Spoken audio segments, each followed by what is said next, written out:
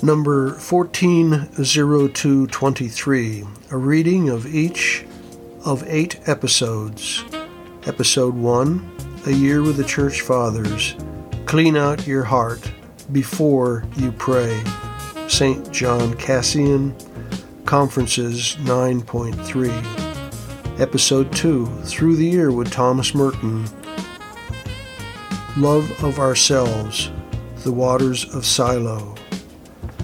Episode 3, Magnificat, February 2023, Volume 24, Number 12. Item number 1, a reading from the Gospel according to Mark, Chapter 8, verses 14 through 21.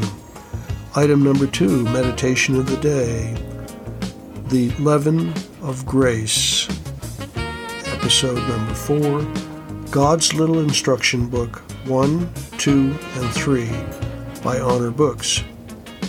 Golden Nugget number 1, inspired by John, chapter 13, verse 35. Golden Nugget number 2, inspired by Hebrews, chapter 12, verse 2. Golden Nugget number 3, inspired by Proverbs, chapter 14, verse 17. Episode 5, Chesterton Day by Day, The Defendant. Episode 6, What More Do You Want? St. John Chrysostom, 4th century. Episode 7, Reflection. Episode 8, Valentine's Day in Retrospect. Episode number 1. The Egyptian abbot Isaac gave St. John Cassian some practical advice on praying. Before you start, get rid of all the things in your mind that will distract you from your prayers. To be able to offer our prayer with the earnestness and purity with which it ought to be offered, first, all anxiety about carnal things must be entirely gotten rid of. Next, we must leave no room for not just the care, but even the recollection of any business affairs, and likewise must also lay aside all backbitings, vain and incessant chattering, and buffoonery. Anger above all and disturbing depression must be entirely destroyed, and the deadly taint of carnal lust and covetousness be torn up by the roots.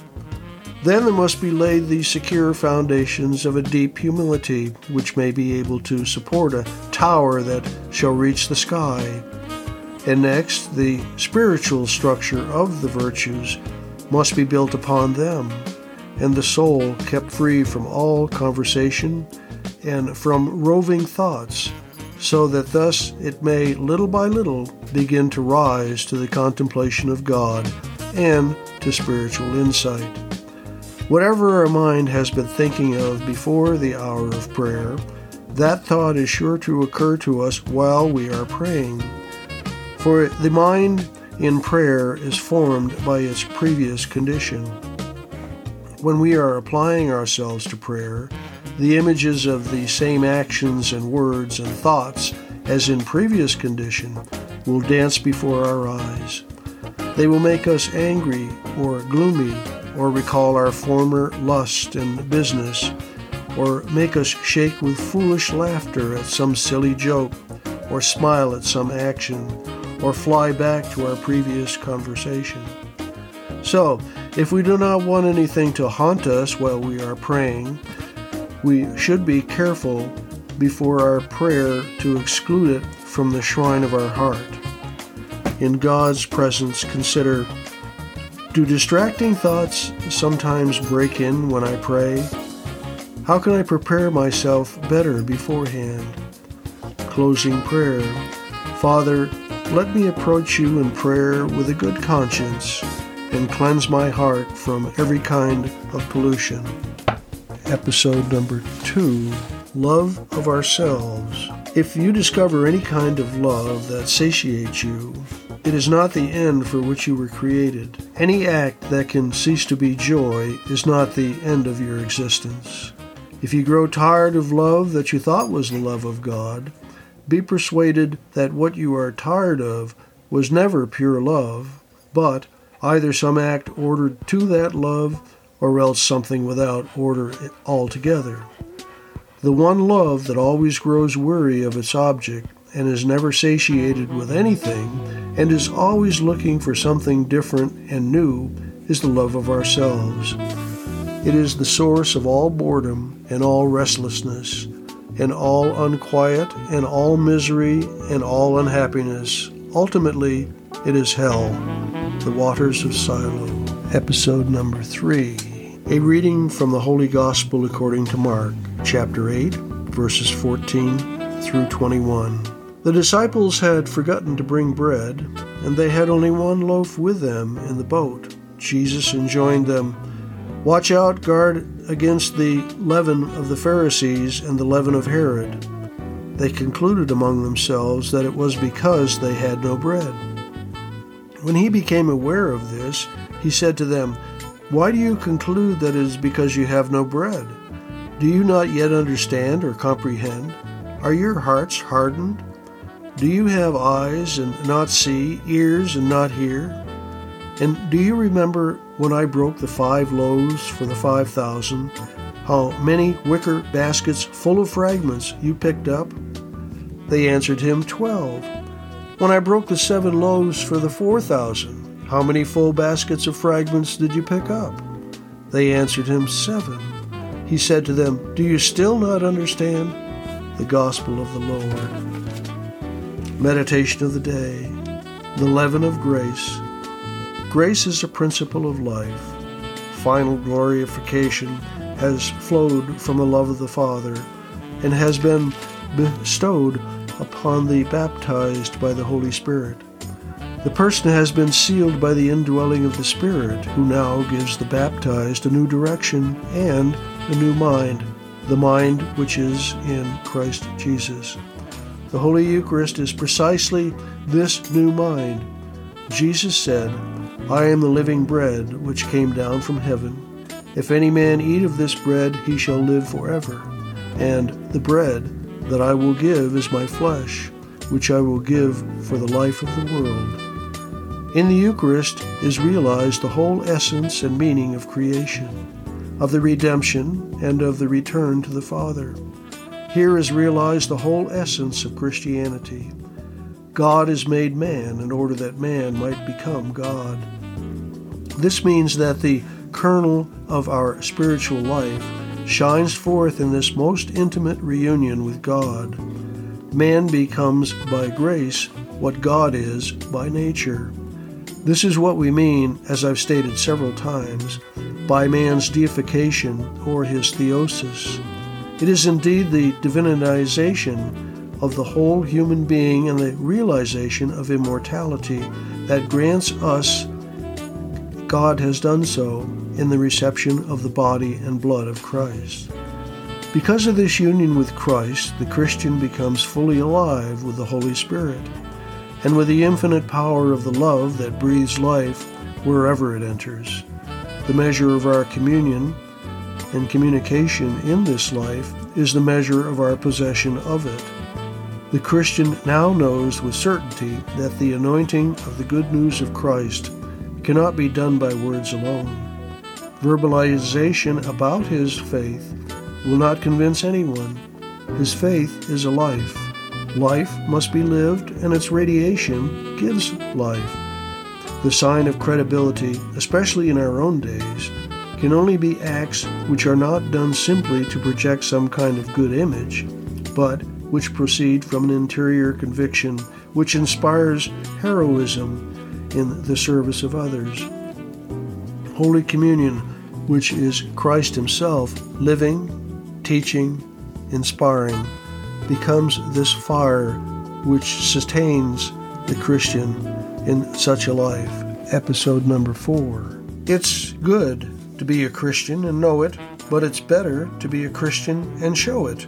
By this shall all men know that ye are my disciples, if ye have love one another. Inspired by John chapter 13, verse 35. Sorrow looks back, worry looks around, faith looks up. Fixing your eyes on Jesus, the author and perfecter of faith, who for the joy set before him endured the cross, despising the shame, and has sat down at the right hand of the throne of God, inspired by Hebrews chapter 12, verse 2. A man is never worse company than when he flies into a rage and is beside himself. He that is soon angry dealeth foolishly, inspired by Proverbs chapter 14, verse 7. Episode number 5. The revolt against vows has been carried in our day, even to the extent of a revolt against the typical vow of marriage. It is most amusing to listen to the opponents of marriage on this subject. They appear to imagine that the ideal of constancy was a joke mysteriously imposed on mankind by the devil, instead of being, as it is, a yoke constantly imposed on all lovers by themselves.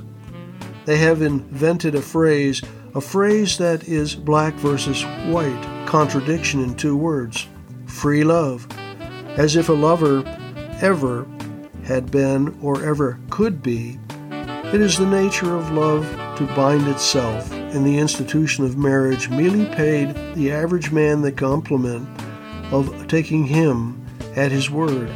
Modern sages offer to the lover, with an ill-favored grin, the largest liberties and the fullest irresponsibility. But they do not respect him as the old church respected him. They do not write his oath upon the heavens as the record of his highest moment. They give him every liberty except the liberty to sell his liberty, which is the only one that he wants. The Defendant, episode number 6. What more do you want? I, your father, I, your spouse, I, your home, I, your nurse, I, your root, I, your foundation.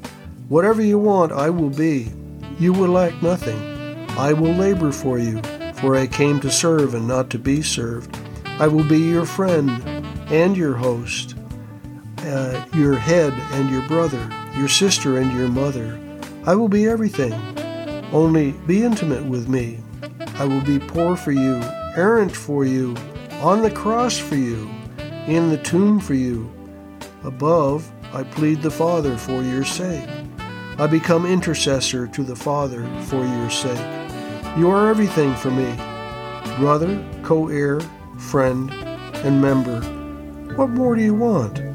St. John Chrysostom, 4th century, episode number 7. Why do men leave one place and settle in another place? Primarily because they hope that they will be more fortunate in the other place. And in truth, from the worldly view of life and contentment, places can be different, better or worse. He who does not hope in a better life after death seeks a better sensual pasture in this life. But if we listen to the hearts of those men who were able to live in the so-called best places on earth, we will detect dissatisfaction, sorrow, and despair. They did not find that which they were seeking. They ate to excess in every place, and finally, still hungry, they looked death in the eye. But look at the Christian saints. They sought places with the least pastures, places that were arid, impassable, and devoid of water, isolated and terrible places which attracted the least attention and for which no one competed. They considered every place on earth equally worthless, but they chose those places solely because they wanted to draw nearer in spirit and mind to their eternal homeland. And if one were to listen to their hearts, one would perceive joy and contentment. Episode number 8. I had just learned the other day regarding Valentine's Day that the real Saint Valentine was a 3rd century Italian priest who was imprisoned and martyred for performing Christian marriages. According to legend, he had cured the daughter of his jailer of her blindness, later signing a paternal letter to her just before his death as being from your Valentine, Do not ever forget Valentine's Day.